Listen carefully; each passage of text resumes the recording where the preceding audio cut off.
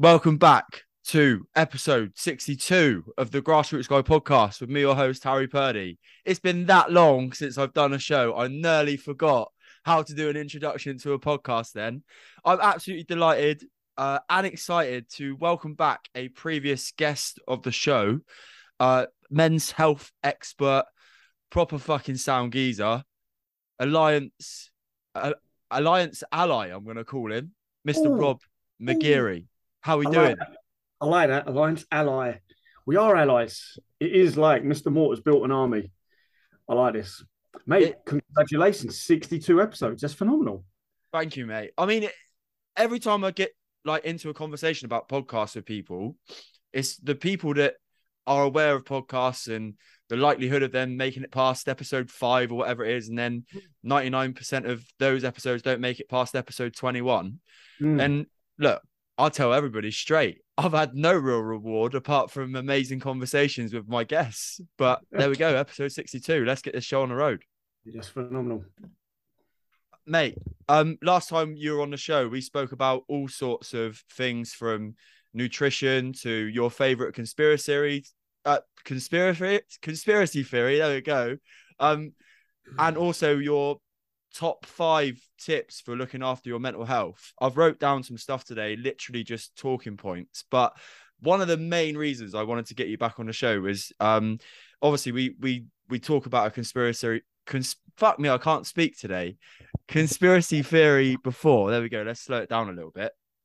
And you said about I'm pretty sure from memory, you said your favorite conspiracy theory was not talking about, but the 9/11 one and Mm. how it potentially went into like control the masses, security, all that sort of thing. However, Rob, I want to challenge your answer to the question. And I want to say that your favorite conspiracy theory is that there is artificial intelligence of another format on our planet. Okay. So all I would say to that is that's no longer a conspiracy, really. That's no longer a conspiracy. That's pretty Yeah. much The US out government in have the open confirmed it, now. yeah? Pretty much out in the open. What's really cool to see with this, and obviously, we don't have to turn this into a UFO podcast because it's not your it's not your audience. But what people aren't really seeing is 2021. No, mid lockdown. Sorry, mid lockdown. Pentagon came out article on the front of the New York Post or the New York Times. Yeah, Times. Um, declassified military naval footage. These things in the sky flying. Um, Pretty much define the laws of physics. Like there's no heat trail, there's no visible means of propulsion. It's not a type of craft we have in our arsenal, allegedly. And they're saying whatever this is, these UFOs are real. This opens a whole debate. Okay, what are the UFOs? Are they aliens? Is it someone else's technology? Is it drones? Who knows? We don't actually have the answer to that, but we might, because now they're also changing the laws on whistleblowers who are coming out and saying what they're working on, what they've seen, or what private contractors they're working with, because Congress in America, or the Senate, whichever one it is, likes having oversight on everything. And so if there's private military work going on that they don't have oversight over, they don't like that. So that's kind of cool that in this power grab that they're trying all the time to have oversight on every single little thing, it's kind of cool that they're like, hang on, we want oversight on this as well. The presentation towards them was a little bit rubbish. It was a little bit skewed. There was so much more stuff they could have shown. So now it opens this whole debate of, okay, these things exist. What the hell are they? More and more people are coming out. Naval engineers, all sorts of stuff are coming out, and they'll be protected by this Whistleblower Act. So anything that says kind of has to be looked into with a little bit more detail. What did I put on? A tenner in October that something big will be said. Either there'll be a large admission of that America, at the very least, has some sort of craft in their possession, or some much clearer, better footage will be declassified, which apparently is out there. If you watch these videos on YouTube of the vids that were declassified, they're very, very short snippets. And the people who have seen the rest of the video say they're even clearer, and it's even more incredible what's going on in these vids. Yeah, because I really obviously, want to do like from seeing your comments and not your comments, but like looking at your comments and being like, oh, that really interests me. I listened to I watched Bob Lazar's documentary with that Jeremy that. fella who was on Oh, Joe yeah. Rogan podcast, and it just gets your brain spinning. But I don't feel scared of it as such. So my question to you, Rob, it's almost like what your opinion on it is really. Is when I've spoken to people recently and just said, like, because obviously, when it's at the forefront of your mind, I'm like, UFOs, yes or no? People just go, nah, straight away, nah. Why do you think that is? Because you can't even describe how big the universe is. Like, it's that big, that phenomenal, that many solar systems, that many stars. Yeah. That them, like, if you ask me, I feel like you are very, very close-minded to say no. Overall, no. What's your Mm. thoughts on that? It's the human ego's inability to suspend disbelief for a second. We like to think that because we're top of the food chain on this planet, we must be top of the food chain in the entire universe. Well, not abandoned, but we've steered further and further away from any sort of faith. So the idea that something or some deity created this giant thing is becoming less and less popular with a lot of people. I don't know. Mate, I think I saw something recently that certain religions are increasing in size, which I think is a good thing. But people don't want to seem silly or stupid, even though people are believing silly and stupid shit every single day with what's thrown their direction on social media. So to ask them to believe for a second that aliens are visiting this planet from another, it's the realms of Hollywood stuff. It's sci-fi. Why would people then think, well, hang on, this is actually real? But look at in terms of the advances of technology and some things the government are implementing, this has been the realm of sci-fi for years, but it's still also happening. So to ask someone to, for a second, just consider the idea that we're being visited by beings from another planet that have, what do you call it? Transportation that is, defies anything we can even conceive at the moment. And they're coming here when no one has, well, most people haven't seen one. It's a big ask to take someone to get someone to think for a second, is this true? But again, it goes deep. You've got to look at what is officially being like. There is something happening. There are these things, these crafts of multiple shapes and sizes up in the air that are out flying our fastest jets, that are literally defying the laws of physics as we know Anything them. we know, A trans medium, they're going from air to water. Also, well, maybe not the scientists, but the military at the very least, they're coming out and saying this is real. So we have to listen. We have to listen at that point. There is something going on, but again, when there's so much else going on in the world, I had this conversation with a mate the other day. We could see like full on Independence Day style mothership enters the Earth's atmosphere and just hovers there. You can't deny it that it's real. Everyone can see it, or it's all over the news. But you've still got to take the bins out on Monday, and people are yeah. still going to be asking you for their payment for whatever subscription you're signed up to. And like life still has the mundane elements of life still has to carry on a little bit, and some people just place them that mundane continuation more than they do over anything that questions our reality or history. Or so I move from point to point, but I don't necessarily think they're coming from another planet. I think they're here and have been here. However they are, whether it is coming out of the water, whether it is transdimensional, whatever the hell it is, I think these things, because the stories go back way longer than the last 20 years, way longer than the 1940s, if you really, really look. But ignore all the ancient aliens on National Geographic Channel. They didn't build the pyramids or any shit like that. But I think they've been here for a lot longer than we realize. I mean, that's an interesting point you say then, mate, because about the pyramids and stuff, because I mean, I off the top of my head, I don't know what era that was. Let me just Google it, in fact. Pyramids built. Yeah. So 2550 BC. So we're talking over 4,000 years ago.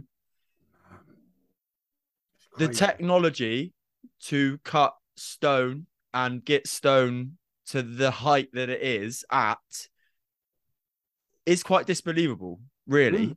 And I'm sure there's like a measurement as well within the pyramids that I'm not sure if it's is it the great pyramid, the one with the massive one in the middle and the three. They're like the shapes and the measurements and the angles that they're at follow the Earth's like what's the one along the middle? The equator, is it? Like to the absolute millimeter, basically. And this could be coincidence, but apparently matches up with certain constellations as well, or something like that. It's crazy. I really do want to go one day, but it also seems like a bit of a tourist trap. I've a Pete's client, she's Egyptian, she lives near Cairo, and she says, do not go. It's just the worst thing. But it fascinates me, really fascinates me. And the more you look at the people who are allowed to go in there, all these hidden chambers that aren't open to the public, different hieroglyphics that are on the wall, constantly talking about stargates in some of these hieroglyphics. Pyramids were originally covered in some sort of limestone. I don't quote me on limestone, but some sort of sheen. It wasn't levels like that. It was alleged to have been like almost like a metallic looking sheen from a distance. There was a headstone that's been long gone.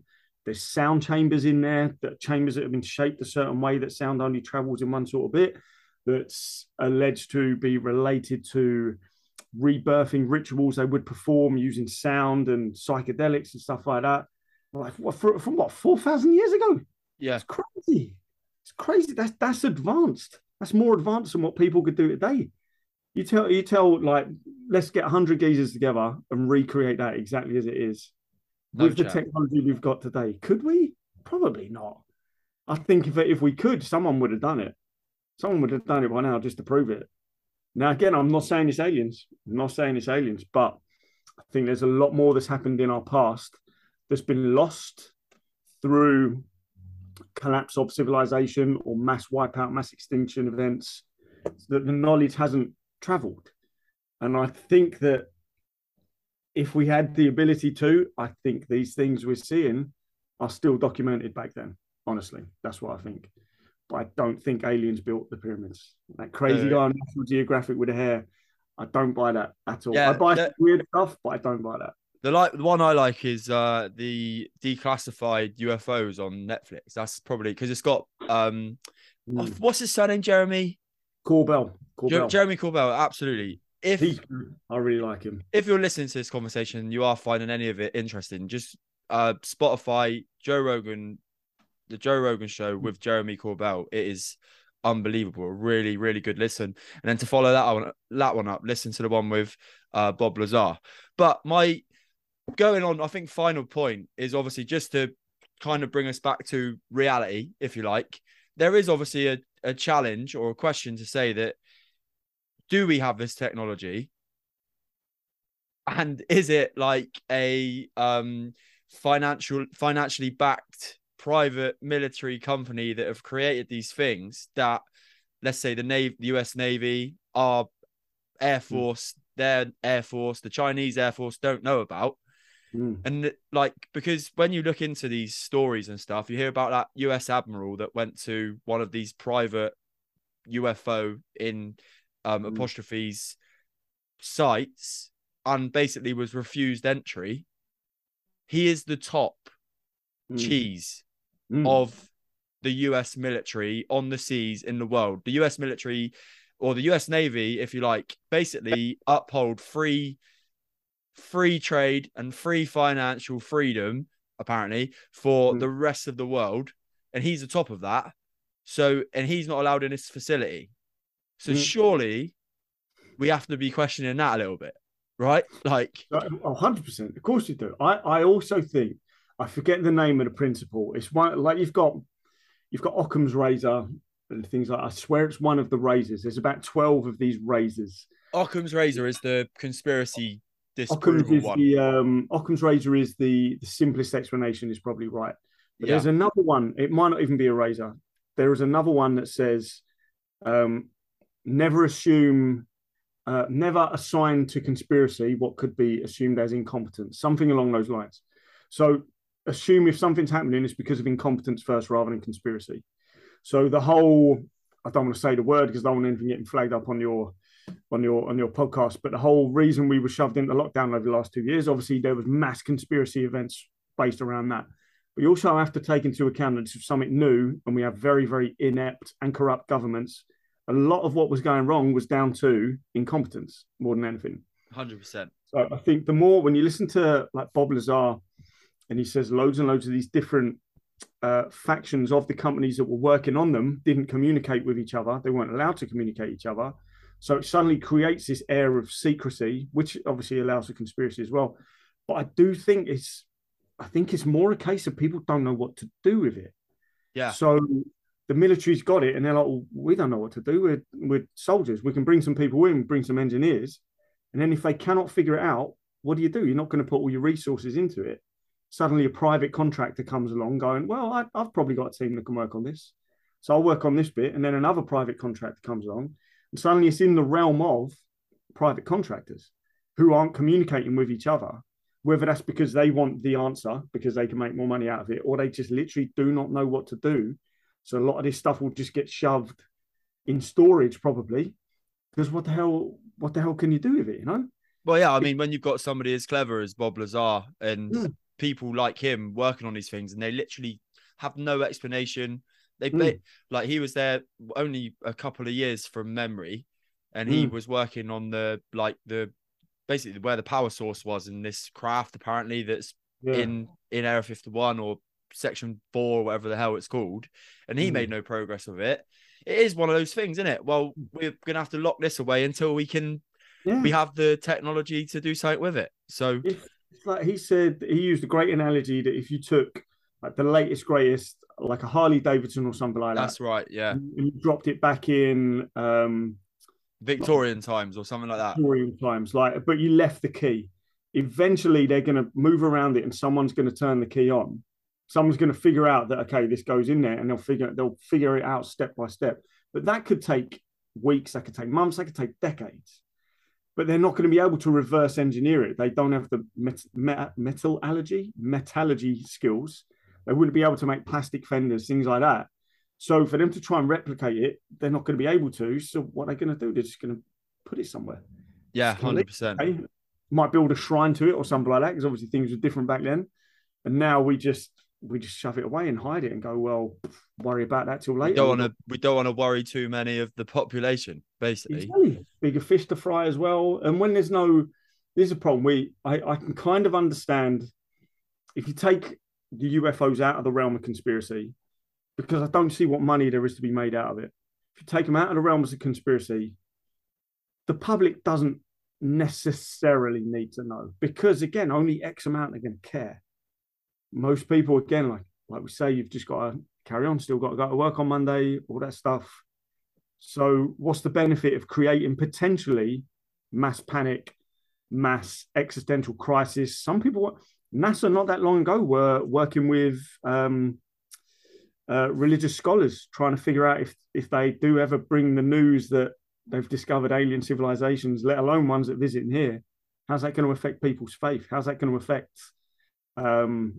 religious sects? How's that going to affect even atheists as well? Yeah. How is that going to affect people? So that's why they can't just come out and go, yep, aliens are real. We got one of their craft. Have a great day. People lose their shit. Yeah. I'd lose my shit. I think I would, but probably a bit more mellow than you. 2 more points. Did you listen to Elon Musk's podcast with Joe Rogan? So I've listened to Elon on Joe Rogan, and I've listened to Elon on Lex Fridman as well, which were really, really good ones. Amazing podcast. Why is he so shut off about it? So there's they mentioned this not so long ago. Who was he talking to about it? Rogan was talking with someone about it. It was the latest Corbell one. It was okay. Yeah. Maybe I missed that then, yeah. And now Elon's just like kind of shutting down the idea of it and saying, you know, they're subtle with their presence and things like that. I think it's weird, man. He's got a good theory that when he smoked weed on Rogan's podcast, obviously shares of Tesla and things like that dropped. He was also threatened with losing his security clearance because he has his very, very high level security clearance because of the the different areas he's got to work with for his Starlink satellites and his SpaceX launches and things like that, which is absolutely fascinating. So I get it. If he doesn't want to lose his security clearance, he can't speak too much about some of these things. Most of them can't. Even, ex-presidents come out and just give little drip feeds here and there about UFOs and aliens in Area 51. But some ex-presidents still have some sort of security clearance as well. So I guess you don't want to blurt too much out because you lose your security clearance and then you don't get told anything, I guess. It kind of makes sense. Again, in terms of that Occam's razor, the simplest one, that sounds about right. I can't imagine the sheer number of pilots and even astronauts that have said they see weird things in the sky. Now, granted, you'll see weird things in the sky anyway. People don't look up anymore, so we don't see weird things in the sky. We're too busy looking at our phone. But if you just took like 2 hours to sit down and just stare up, you'd see weird stuff. I'm not saying it's all UFOs, but the amount of people involved in aerospace that have seen things, I can't imagine a company as big as SpaceX now that are constantly chucking things up in the sky and have satellites all over the place aren't recording anything. I can't imagine for a second.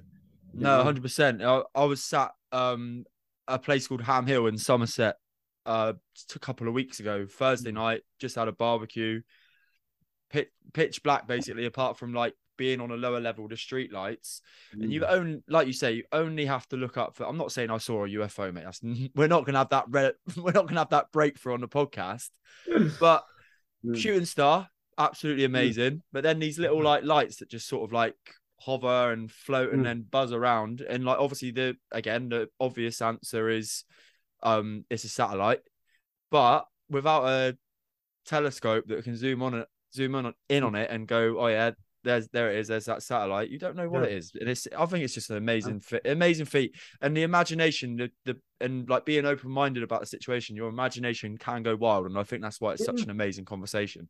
Totally, man. Well, the last time me and my friend, because we do this, last time me and my friend went to a field in the middle of the night to try and manifest a UFO, we saw, and considering there's only about 120 up in the air, we saw about 30 odd Starlink satellites flying by, all over directions and moving pretty fast.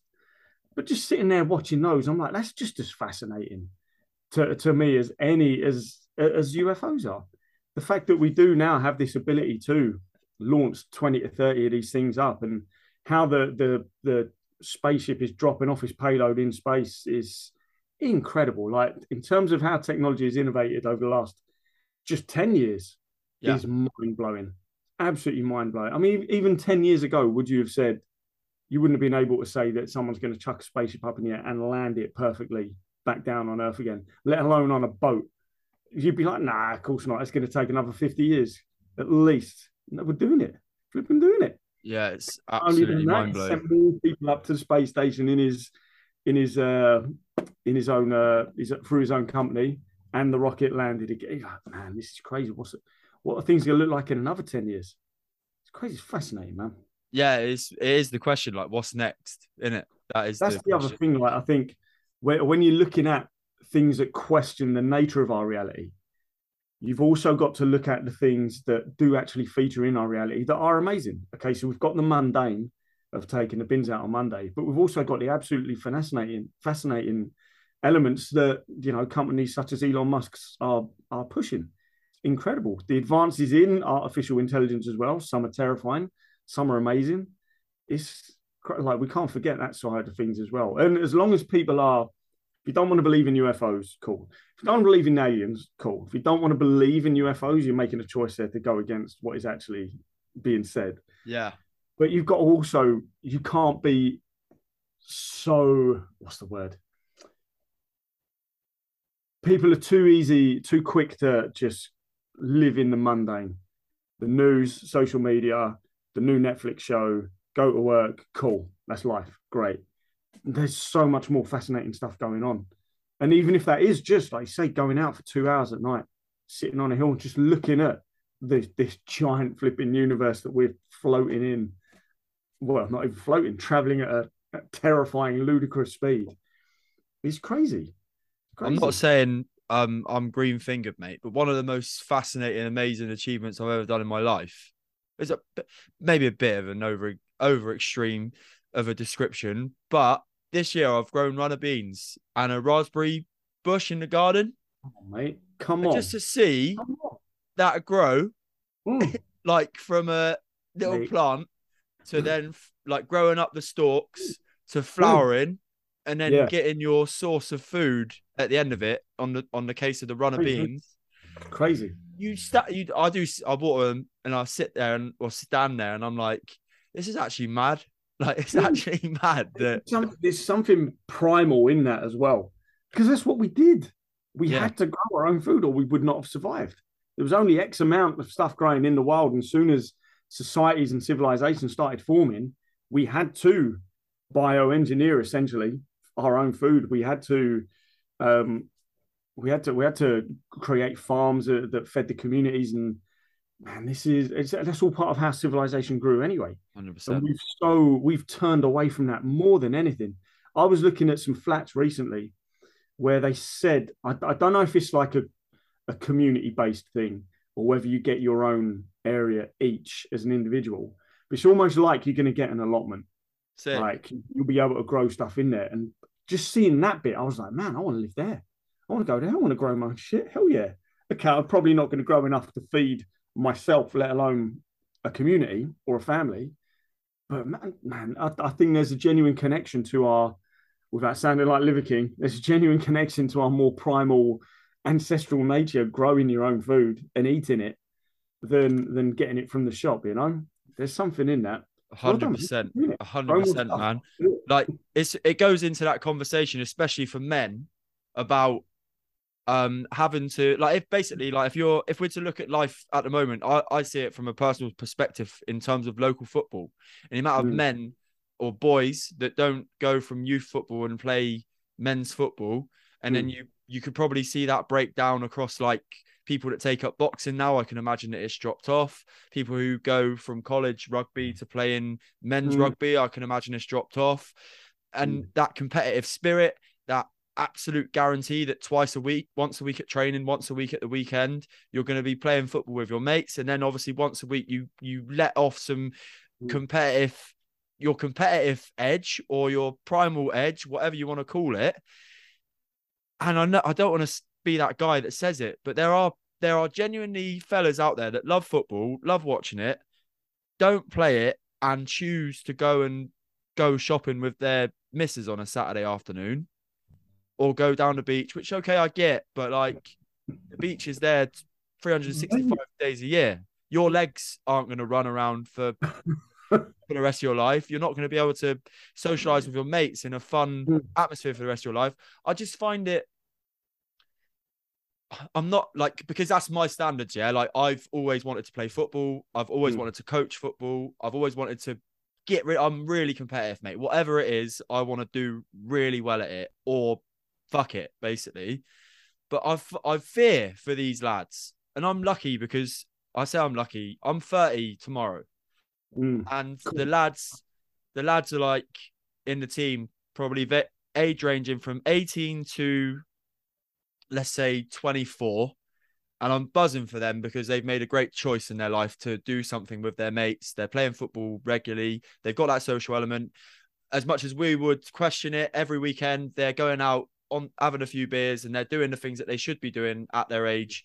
And also they're letting off some of that alpha shit that we've all got in our bodies. Yeah. Where do men, maybe in the gym, that's my other like out your other outlet, but there's no real competitive streak unless you're competing. Where do men, this is a question to you, where do men get their kicks or let their testosterone out without that outlet? Well, this is where we're losing it. This is where we're losing it. It's again in terms of somewhere you can find, somewhere you can unleash your competitive spirit, which is a normal masculine trait. There's absolutely nothing wrong with that at all. Where can you let off some steam? Where can you socialize? That we're losing it. Like you say, you go to the shops on. This is why I don't go to the shops. Go to the shops on a Saturday, and you go near the changing rooms, and you will see like 20 guys looking miserable, overweight, sat or stood outside staring at their phone while their missus is in changing rooms trying on 20 different outfits. You do not need to be there, bruv. You could be anywhere else. You could be in Starbucks having a coffee, I don't know, working on something. So I Reading. think we've totally lost that. The gym is the next best environment for fellas by far. But again, it's not necessarily the best for socializing, and it's not necessarily the best for the competitive spirit. So what's happened is we've gone for what I call digital dopamine. Guys are putting so much emphasis on their team sports and they're watching it on the TV, which is not the same. And they're having large scale emotional reactions to the result. Or they're going into computer games and things like that. Now, yes, there are some benefits, of course, to playing computer games. I'm sure the studies have shown benefits in cognition and stuff like that. And some of these kids now are talking to guys across the world when they're not talking to anyone in their own school, you know? Yeah. So it's kind of sad, but it kind of feels a need as well. But it's not a good way. We're not going to go that way. We're not going to go that way. We have, what's the name of the hormone? It's oxytocin. Oxytocin is released when we have physical contact with people or social contact with people. You're not going to get that off a TV screen or off of a headset. It's not the same signal. So your body's not going to release it. Your body's not going to reduce it. I'm certain it's oxytocin. So the dopamine hits that we're getting are weak. And because they're so weak, we feel the need to do it again and again and again just to get a bigger hit of dopamine. And this will be through team sports, computer games, porn, whatever the hell it is. And we're drifting further and further into isolatory males, lone wolves. And as cool as that image might sound to some people, the lone wolves die. Herd wolves make it, the lone wolves die. So you don't want to be the lone wolf. 100%. We have to collaborate. We have to socialize. We have to compete. It's in our nature, and that's where we get the bigger, better dopamine hits from. I'm currently looking at taking up boxing again, just for the reason it's going to give me a chance to socialize with guys, and it's going to help re-engage that competitive spirit that I'm not currently getting anywhere. Because I used to sprint, I don't sprint anymore. I wish I could, my hips can't take it. I used to Olympic lift, I don't Olympic lift anymore. Again, I wish I could, but it's been too long. I'd love to get back into it, but it's going to take a long, long journey based on some of the injuries and the issues that I have now. So I don't really feel that excited about doing it again. Something like boxing, well, it's a much better way to let out some aggression. It's a much better way to let out some pent up testosterone. Yes, there's a social element of there because all the guys are there for the same thing, to get better at fighting. There's a competitive element as well. I think for me, it's potentially the way to go. So that's what I'm looking at doing, because I really, really notice in my life when I'm missing those areas, when I'm not getting that natural or more powerful dopamine hits. It's so easy to slide into. Well, I'll argue with someone on the internet, or I'll just isolate and get angry at the world. It's so easy to slip down that path. Some guys never come back off that path. 100%. Because they don't realize that things like you, guys like you were promoting, and Kieran in Alliance as well, promoting like what do guys do when they're retired from their football. These are important conversations to have, because if that's your identity from your late teens to your mid 20s to your late 20s, what do you do when you hit 30 and you're like, oh, I haven't really got time anymore. I haven't really got any energy anymore. Injured all the time. What do? You've lost a massive chunk of your identity and your socialization and your competitive spirit. It genuinely worries me, because I don't see where else people can go. 100%. Mate, I'm going to just say how right you are. Oxytocin, released by the posterior pituitary. It plays a role in social bonding, reproduction, childbirth, and the period after childbirth. So there we go, mate. Amazing. There we go. Yes, that's a big bonding thing.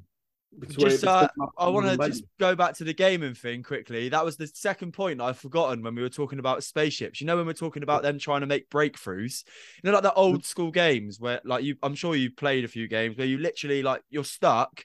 You just walk around the room. If you're stuck in a room, press an A, and you're trying to find where the door is. That's what they're doing in these spaceships, mate. They're just like, where the fuck? They're like... It's exactly it. And then what do? You throw your toys out the pram, you rage quit, and then you go, right, I'll do something else. And you never play it again. That's what they're doing. They're 100%. Rage quitting, reverse engineering UFO.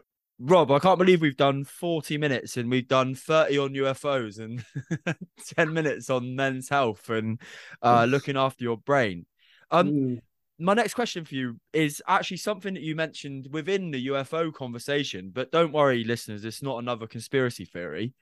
You spoke about how like faith is declining in the general pop of the world, and well, maybe there's a slight incline in the link to religion and religions in the world. Why do you think faith declined anyway? And why do you think it's a good thing that people are getting a little bit of faith back, no matter what religion it may be? I think it's more to do with the distancing from it. We've seen in the last 100 years alone some pretty horrific things.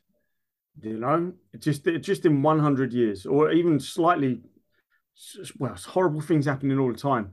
So it's easy to come with that argument. I remember Stephen Fry really pushing the idea that he's an atheist because of the horrible things that happened. How can a God allow those things to happen? And yeah, it's a great argument. And I know a lot of people that then took that idea on as their faith, so to speak. I think you can still class atheism as a type of faith. It is a belief. So the more we distance ourselves from the idea that something's going to come and save us, or that something would allow all the bad things to stop happening, or you just go with the fucking year 6 idea that there's a big bearded man living in the sky, and and that's it. It's such an old school way of looking at it, and I think it's such a childish argument to just blow things off like that. Well, I can't see it, so it can't be real. The burden of proof is on you to prove that these things exist and stuff like that. And burden of proof's not on anyone. That's why it's called faith. It's a belief system. Now, my belief system goes way, way weirder than anything science or religion can explain. Way weirder. But I don't push it on people like it is the truth. And the other problem is when you get certain religious, let's call them authorities, or let's call them almost private companies that make a ton of money, that have ties to government, that have ties to media and things like that, because they have their own narrative, they have their own agenda. It's easy to lose faith in mainstream religion. So I get it, right? I get it. It's so easy to live your life looking after yourself, looking after your family, looking after your community without ever needing to prescribe to a higher faith. That's cool. But a lot of people aren't even doing those 3 things. They're not looking after themselves. They're not looking after their family, not looking after their community, because they're distracted, because they're so distracted. If we had let's say we had a massive power cut, solar flare from the sun wipes everything out, and we can't get any sort of technology working for decades. I'm certain the belief in faith would probably rise again, because we're not constantly distracted by horrific stories and news. You would be much, much closer to nature. You'd be much, much closer to each other. I'm not saying everyone would suddenly become Christian or Catholic or Jewish or anything like that. But I don't think everyone should prescribe to a faith. But I do believe everyone needs to recognize that they are part of something that is bigger than themselves. And now most people don't do that. Most people think and that's it. They are the biggest thing. Whether they're looking after family, whether they're looking after community, everyone's ego is so big now that they think they're the center of the universe. We see this on social media. So why would they need anything higher than them? Why would there be anything higher than them? They're the center of the universe. So how can there be a God above it? Look, Kanye for a while was calling himself God.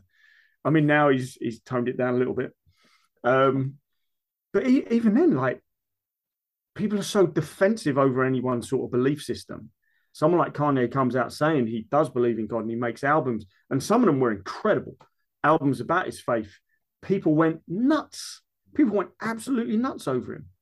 And it's because like it now kind of goes against the norm to come out with your religious belief, your religious faith. So when people see people getting attacked like that, they are way less likely to publicly declare their own faith as well. So therefore, it really, really seems like less and less people are prescribing to religions and things like that. But I guess it comes down to what circles you move in, and who you read, who you get your information from, basically. Because things I'm seeing, I think it's on the rise. I definitely think it's on the rise across all religions. What's your faith, Rob? So I was brought up. I was raised Christian slash Catholic. When I was 16, I completely abandoned that. Didn't go to church anymore. Dived deep into Buddhist texts, and you could say I was Buddhist for a while until like my mid-20s. My tattoos are Buddhist symbols. And then after that, I went down the atheist path. I'm going to believe in science. The burden of proof is on other people. There's no such thing as guys living up in the sky and all. But then I always found a deep fascination with reading old religious texts because they're all stories at the end of the day. They're just stories. And I found it so fascinating how these stories have traveled through time. And some of them go way, way, way back further than the Christian texts do. And I think it almost can be looked as like a historical document. What was going on so far back then for them to believe that there were several hundred of these gods in certain religions, and the lessons that they're getting from them that are still applicable today. That's the crazy thing. All the religious texts, all the lessons, the parables, the things that are in there, all of them are relevant today. And that's why I think it's a bit bad that we have strayed from some of these things, because there's lessons in there, but we just take them instead from guys like Jordan Peterson, or Jocko Willink, or we look at the Stoics, stuff like that. They're all the same lessons, essentially. Now, over the last few years, I haven't really, you could call me more of a universalist, I guess. Yeah, I love it. Like I love that word. We come from the universe. We have the exact same molecules in our system that were present at the Big Bang, that has evolved into multiple forms of life on this planet alone, which is beyond fascinating. But the more and more I dig deeper into that, I start believing there's something behind that. But I'm not going to say it's a Christian or a Jewish or a Buddhist or a Hindu god or anything like that. I think it goes way, way, way deeper, way further. For me to try and put that into words would be impossible. We'd need like 20 Zoom calls for me. Alien. Alien. Nah, to be fair, I've just like out of my own interest. I'm like, well, I remember being at school. I was christened, and up until like 12, 11, whenever it is you go from little school to big school, you kind of like I was doing RE, the local reverend would come in and read you like stories from the Bible that he thought was relevant to the class, and obviously you sit there as a 10-year-old, 9-year-old, like, oh, Jesus Christ, when's lunchtime? I want to go and kick my sponge football around again. You know what I'm saying? And it's sad, really. And I'll tell you what else is sad as well, is that, like, I'm not speaking on behalf of everyone here, but I do look at people who get their child christened now, and I don't think it's about the faith. I think it's about the day, and their family can, like, have a few beers.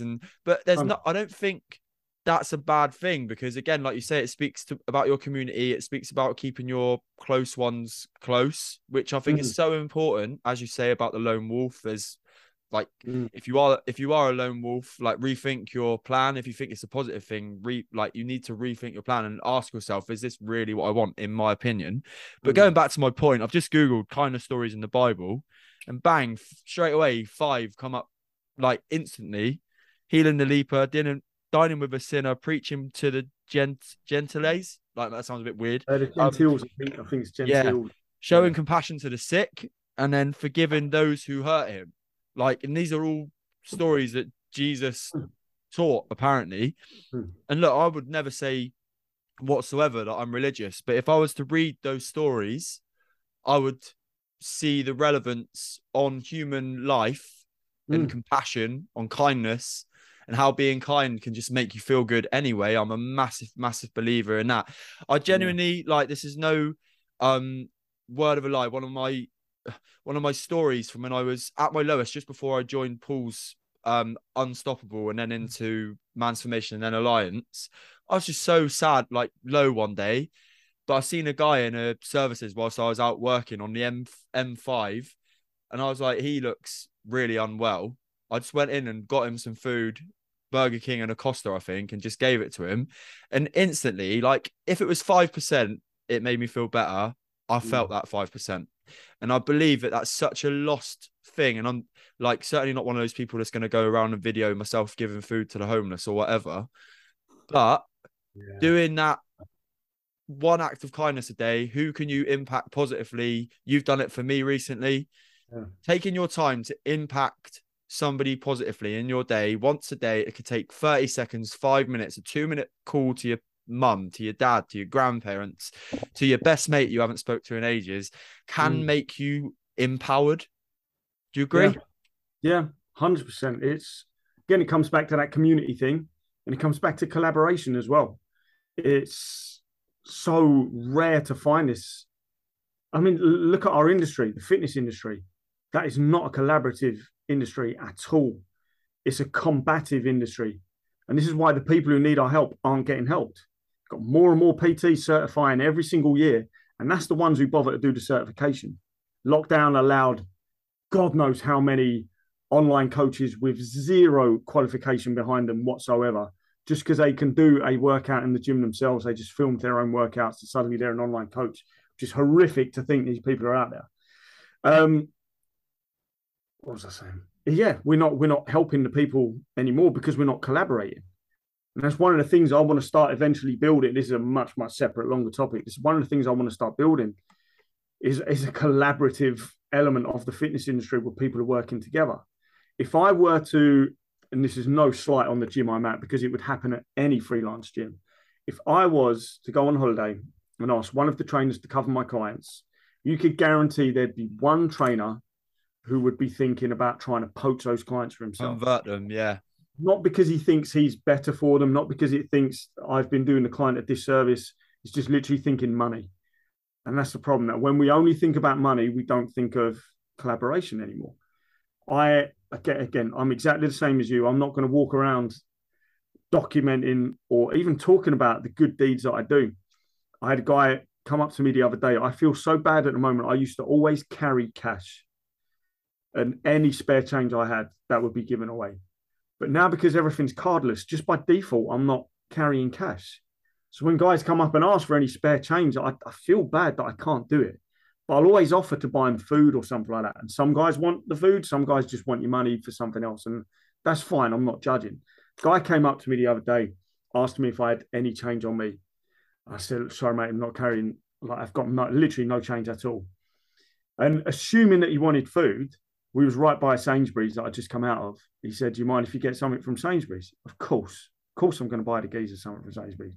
And to be fair, how much is he going to buy? It's not like we're going in there and he's going to buy 20 bottles of wine or anything like that. The cheeky motherfucker took me to the cash machine. I was like, this geezer's got it going. This geezer's got a market. I like it. We went to the cash machine. It's just like, it's just like a tenner for a night at the shelter, or 20 quid would do me like 2 weeks or something like that. And I'll be honest, like that the day he asked, money was tight. I was like, I can give the geezer a tenner. I can't give the geezer 20 quid. This is going to screw me over. But then I'm standing at the machine going, geezer needs it so much more than I do. So much more than I do. Why am I even worrying? Like, I'll figure it out. I've got a job. I've got clients. I've got products I can sell. I've got people I can ask for help. Why am I worrying about giving him an extra tenner? Okay, it might have been 2 weeks at the shelter. He might have, I don't know, blown it on drugs that night or alcohol. I don't know. He might have lost it. I don't know. But what's the better thing for me to do? What's going to make me feel like a better person and make me have a more positive day and potentially positively impact his day a hell of a lot more? Is it going to be the guy that just goes, yes, 20 quid, have 20 quid, mate? Or is it going to be the guy that stands there giving excuses going, well, money's a bit tight for myself, to the homeless guy?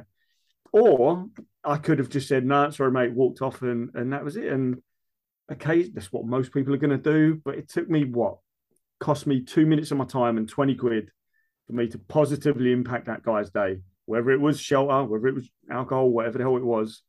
It positively impacted him a lot more than that 20 quid was going to positively impact me. And I felt better for it. And I had a bit of a spring in my step. And I probably was in a better mood for the rest of the people I interacted with that day. It's again, like, screw religion. Like, you don't necessarily need it, but you still need to be you don't need to be a prick. Still be a decent person. 100%. On an overall point, if you could take anything from the Bible, it's just how to be, or how to try and be a better person within your life. 100%. Yeah. Mate, within that conversation, you dropped in a little self-talk moment, and it was like, I don't judge, in regards to whether the fella was going to spend it on whatever it is that he may have put into his body on that night, or he may have been legit and gone and stayed in that hostel for 2 weeks. Hopefully that's the choice that he made. We can only guess which one he did, and I'm going to try and be positive and say that he did what he told you that he was going to do. However, mate, that's not by coincidence that you've said don't judge. I don't judge, because that takes a lot of practice to get to that position of not being able to do that. How has that come about with you? Because, like, obviously we're all guilty of it in the past. If you ask me, like, I've been in that position where I've walked past somebody in the street and gone, like, state of, like, you can imagine the state of that. Like, how do you get in that situation? Blah blah blah. But some of these situations aren't self-created 100%. But for you to be in that situation where in conversation you can almost check yourself and go, "Well, don't judge," where does that come from? Practice, fucking practice. Things happening to me, being more, what's the word? Not introspective. Yeah, introspective. There's a quote that always stuck with me. It's my first ever gym manager said it to me. I don't know where it comes from, but it was something to do with the Shotokan karate school he was part of, which introspection begets wisdom. So you're going to get the highest amount of wisdom, the most powerful lessons by looking inside yourself first before you get them from anyone else. And that always, those 3 words always stuck with me. And we're going 14 years ago now. 3 words always stuck with me. So always look at myself. How am I acting? How would I want people to perceive me? I don't want people to judge me for my actions, especially the actions that I'm doing accidentally or subconsciously. I would hate to be judged. We love to walk around and say we don't care what people think. It's bullshit. The biggest bullshit thing anyone on the planet has ever said, we don't care what people think. Of course we care what people think. So I try not to judge based on things that I know are probably out of someone's control, or they're doing the best they can. Like Paul has said, they're doing the best they can with the tools they've got. That's hard at times, isn't it? Yeah, man. The only time I will judge, because this is in our nature, we judge because we want to know, should we have kids with that person? Should we let them into our tribe? Are they going to steal our stuff? Are they going to kill us in our sleep? We want to know. We do judge. It's a natural part of life, and it's perfectly fine. But I try not to judge when, again, I know that person may not necessarily know any better, or they're human and all humans are flawed and we all make mistakes. The only time I will judge is when there's someone consciously choosing to do things that are destructive for them or other people. When there's conscious awareness of it, then I'm like, you're not even trying. You're not even trying to make things better for you or for someone else. In which case, hell yeah, I'm going to judge you at that point, because I know I probably don't want to associate with you. But if it's not a clear conscious action, why the hell would I judge him? Why the hell? Because it gets so many people's perspectives and decisions don't necessarily come from their own choices. It's from their peers, from their family, how they were brought up, from the programming, from what social media or TV or news they watch, from other people's opinions. It's so many people will jump on the internet to spout their opinion based on what someone else has said first. So essentially, it's just a continuation of that opinion. So you could never really say it was your opinion. And it's the same thing with actions. We see people doing something because someone else has done it first that they necessarily wouldn't have done if the other person had done it first. Everything's a continuation of what someone else has done or said. It's just the way we are. Mimetic? We're mimetic beings. That is where memes come from. It's just a continuation of what was done before. And we do it because we want to feel relevant. We want to have our own opinion. We want to be involved. So how can you judge people when it's essentially without saying we are robots, but it's quite a robotic act? How can you judge someone for what's in their programming based on what other people and media and society and their parents and their DNA have caused them to do? So we can't. To judge people in that form is like saying we're the top of the tree. Of course we're not. We're as flawed. We can make stupid mistakes. Doesn't take much. Doesn't take much. And in this era of news, we see these people that we put on a giant pedestal. Pedestal? Come on, Rob. Pedestal. I always thought it was. I like the idea of a pedestal, though. I always thought the idea of putting someone on a pedestal was they were on one of these stools. Yeah, they could just with the things, and you just got to press that, and down they go. I always thought that's what it was. I was devastated to find out it wasn't the case. That's why I was thinking more of like a pedal bin. If you stepped on the thing, they'd flip off the seat. Down they go. See you later, motherfucker. 100%. So obviously that leads to like, let's say that person that you're saying is like subconsciously making those decisions. And then so where I was in my life, and similarly from our previous conversations where you have been in your life, is that you're subconsciously feeling down or flat or not 100% yourself, or you don't have the energy to do the things that you love to do. So then you make a conscious decision to change for the better.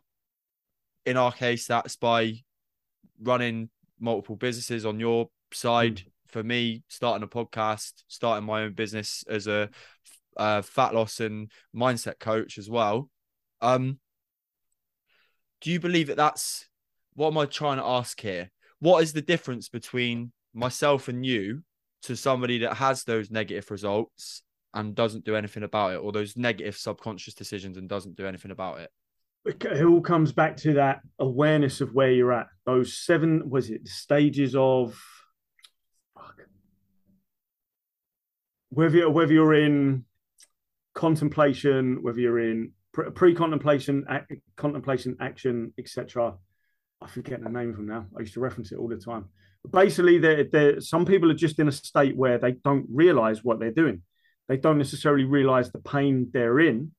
They don't realize how different things could be. The frustration they're feeling, they just accept it. This is my luck. This is my lot. This is how things are meant to be. This is just what happens when you get older. This is just what happens in a business, in a marriage, whatever. They don't realize that things can be different, and this stuff can be worked on.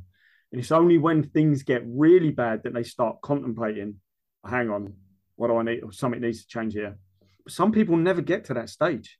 Some people never get to that. It's going to do my nut. I can't remember the name of the process. Is it this? Is it surviving, conforming, differentiating, individuating, self? No. Right. But I like the sound of whatever this is you've Googled.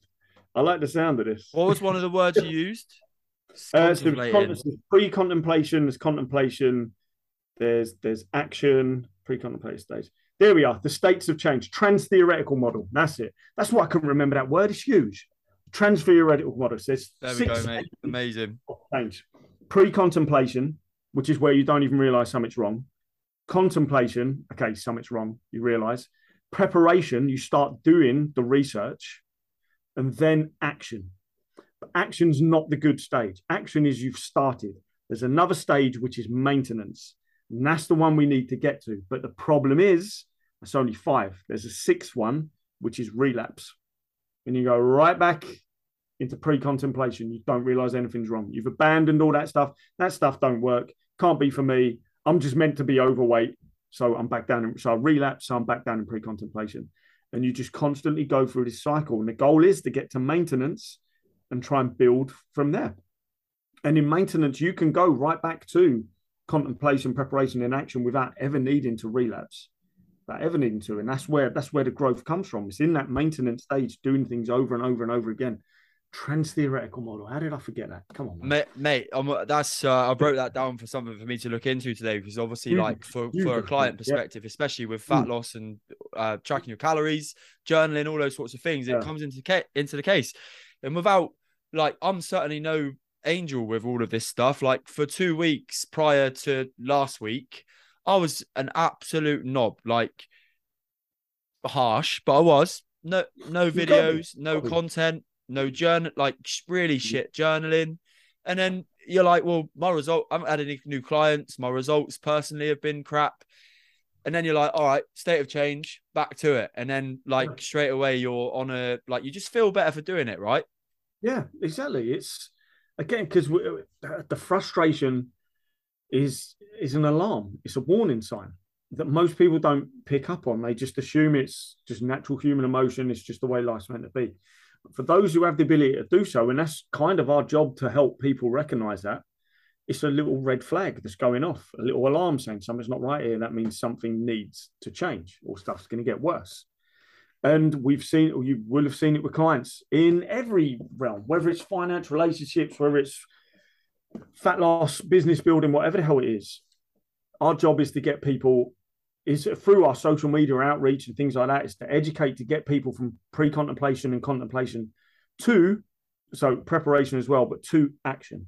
That's our first step, is to get people going, right, I'm going to start drinking 3 litres of water a day and having veg with every single meal and going to bed at a decent time and turning my phone off and trying to get some exercise in and get 10,000 steps a day. That's our job, is to inspire people to do that. We can then try and influence them or persuade them into our private coaching where they can, rapidly enhance the frequency of their result or the progress that they experience, because they're getting more direct attention. They've got more chance of staying in that maintenance phase. But without our help, it's so easy for people to relapse. But you would have seen it, and there's not a single coach out there who can say they've never had this, but there will be clients that relapse. And it can be a short-term relapse. They completely blew it over the weekend, but they want to get back on straight away. It could be they just kind of gave up because they got frustrated and thought the process wasn't working, or they finished with your services and communication disappears and they just go back to doing exactly what they were doing before because it's easy. And again, if we've not had them in that maintenance phase for long enough, then it's not maintenance. Maintenance becomes the lifestyle. Action is only a step. Maintenance is the lifestyle. If they're not in maintenance for long enough, they go right back to doing what they were doing before, because that's been the majority of their time. So the longer we can keep them in maintenance, the easier we can help them. The easier they can help themselves, really. That's the goal at the end of the day, is to get people self-sufficient. I wouldn't necessarily want... I have clients that I train that I love training because it's great to train them. We have great chat, we have great fun on the gym floor. They're nice people, and that relationship could go for quite a while. But if I've got a client that wants me for the rest of their life, they're not self-sufficient. I have to teach people to be self-sufficient. If someone's making great progress, but 2 years down the line, still asking me what snacks they can have for days out that are high in protein, things like that, then I'm like, something's happened here. Either I haven't communicated it enough, or they've just not listened. Yeah. Some people just want that daddy mummy figure to tell them what to do, and so they don't have to worry about it. But we have to create self-sufficient people, or they'll always rely on us. But what happens if we want to change what we're doing? PTs don't last in this industry for long. Online coaches especially, I think the dropout rate's even higher because most people didn't know what they were doing to start with. And an online business is hard to build. But yeah, I kind of lost my point there. I think that's no, mate. It's all relevant stuff, 100%. I've got a final question for the podcast today, and it's one that's relevant because I know that there's and do you know what? I've been guilty of it as well recently, is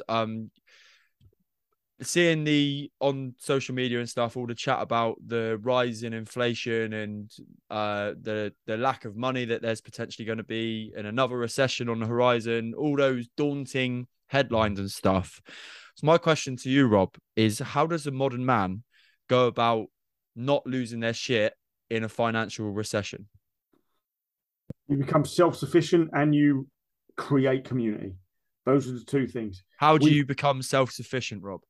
So whether that is through building your own business so you can control the income that is coming in, or whether that is through just budgeting better so the money you have got coming in does not disappear. Obviously, inflation could make that disappear a lot quicker than you spending it. But making sure you're not spending it on stupid, erroneous things. Spend it on things that are going to help you. Think investment rather than cost.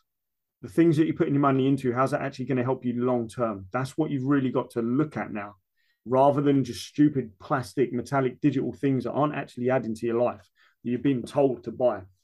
So you become self-sufficient by also looking after your own health. That's the most important thing. Okay, in the middle of a recession, if you've not got your health, then you're kind of screwed. Okay, money, whatever the hell else, that's second nature to your basic needs, your basic survival needs, is your own health first. So you have to look after yourself. You have to drop some weight because it's going to help you hormonally. It's going to help your immune system. It's going to help your mental health as well. So you have to do that. And that's another part of becoming self-sufficient. That can be joining a gym. That can be just learning how to exercise at home. That could also just be not eating like a moron. And obviously, we've seen the cost of living and food prices going up. Even more reason to not eat like a moron, because you're just spending money on nutritionless, pointless flipping food just for a little dopamine hit. You've also got to improve all the basic health things. You've got to improve your sleep, because that's going to make you a better person to be around. It's going to make you less of an irritable prick. It's going to mean your neurotransmitters and your hormones are actually produced at the rate they're meant to be produced. To be truly self-sufficient, you've got to look after your health. But then you've also got to look at, okay, what else do you need to sustain your life? Well, you need money coming in. How can you bring more money in, and how can you hold on to that money? Then it's community as well, whether that's improving your relationship with your closest partner, whether that's improving your relationship with your family, whether that's improving your relationship with your community. Like, again, if we know the lone wolf is the one that dies in the middle of a recession, cost of living crisis, housing crisis, winter's going to be pretty bleak. You don't want to be the person trying to survive it on their own. So community has to come into play, whether that is a band of brothers that you're helping each other out, whether that is a much, much wider spread community you can get involved with, whether that's community incentives that you start yourself so you feel like you have a little bit of purpose going forward as well. All those things have now got to be placed in much, much higher importance than they've ever been placed before, because things look much, much bleaker than they've ever looked before. So that's what we need to do. Self-sufficiency and community as well. Those two go hand in hand. I think Rob, if you do that, you'd be a pretty decent fella. Mate, honestly, an absolutely outstanding answer to, in what my opinion is, an outstanding chat, mate. Unbelievable. Mate, it's an outstanding question. It's a great question, because people aren't thinking about it. They're just putting, again, let's rely on the government. It's the worst thing to rely on. My political beliefs, regardless of what they are, really, really think that we should have limited government. And at the moment, we've almost got totalitarian, but people aren't thinking that because we're in the West. They don't. Of course, we haven't. No, it's not. It's almost like a new Soviet Union, which is why we're seeing rapid inflation, cost of living crisis, fuel crisis, food crisis, obesity crisis. The whole fucking works. This is why we're seeing it. So the more you rely on yourself and your community and those nearest and dearest to you, the more chance you've got of positive impact and positive change in your own life, rather than relying on outsourcing that, because they ain't got our best interest at heart. Of course they haven't. I've been guilty myself. They'll do something. They'll do something to slow it down. Yeah. They'll do something. No. No, Harry. No, Rob. Take fucking responsibility. Yeah, exactly. Mate, what an episode. I think we'll wrap it up there. Good one. This has been episode 62 of the Grassroots Guy podcast. Rob, where can people come find you if they want to come and find you? So the best place, you can find me on Instagram at RobbCore, ROBB, 2 B's, CORE. But I'll be brutally honest, it's my personal one, and I'm kind of shutting it down to people I just know. If you do want to follow me on there and hear me talk about stupid stuff and UFOs, and I've made it private, just ping me a DM saying you heard me on Harry's podcast. If you're looking for my fat loss coaching, then Fat Loss Fast Lane on all the social media channels. I also do a copywriting business as well, helping fit pros and coaches. Copy domination is where you'll find me there. But I'll be honest, fat loss page, I talk about fat loss. Copywriting page, I talk about copywriting. You don't need to follow me on those two if you're not interested. If you just want to hear me talk bollocks, then my own personal one is the one. But if I've made it private by the time you get around to it, just ping us a DM and I'll let you in. It's an exclusive. There you go. I'll definitely whack the links to all of Rob's pages in the episode description. It's been an absolute blast being back on the podcast with episode 62 of the Grassroots Guy podcast with me, your host, Harry Purdy. I will be back once again with a new episode every week for the forthcoming future. Speak to you all later. Oh, one more thing, listeners. If you are listening on Spotify and Apple Podcasts, please drop this podcast a 5-star review. It does go a long, long way to help on the show. We will see you soon. Take care.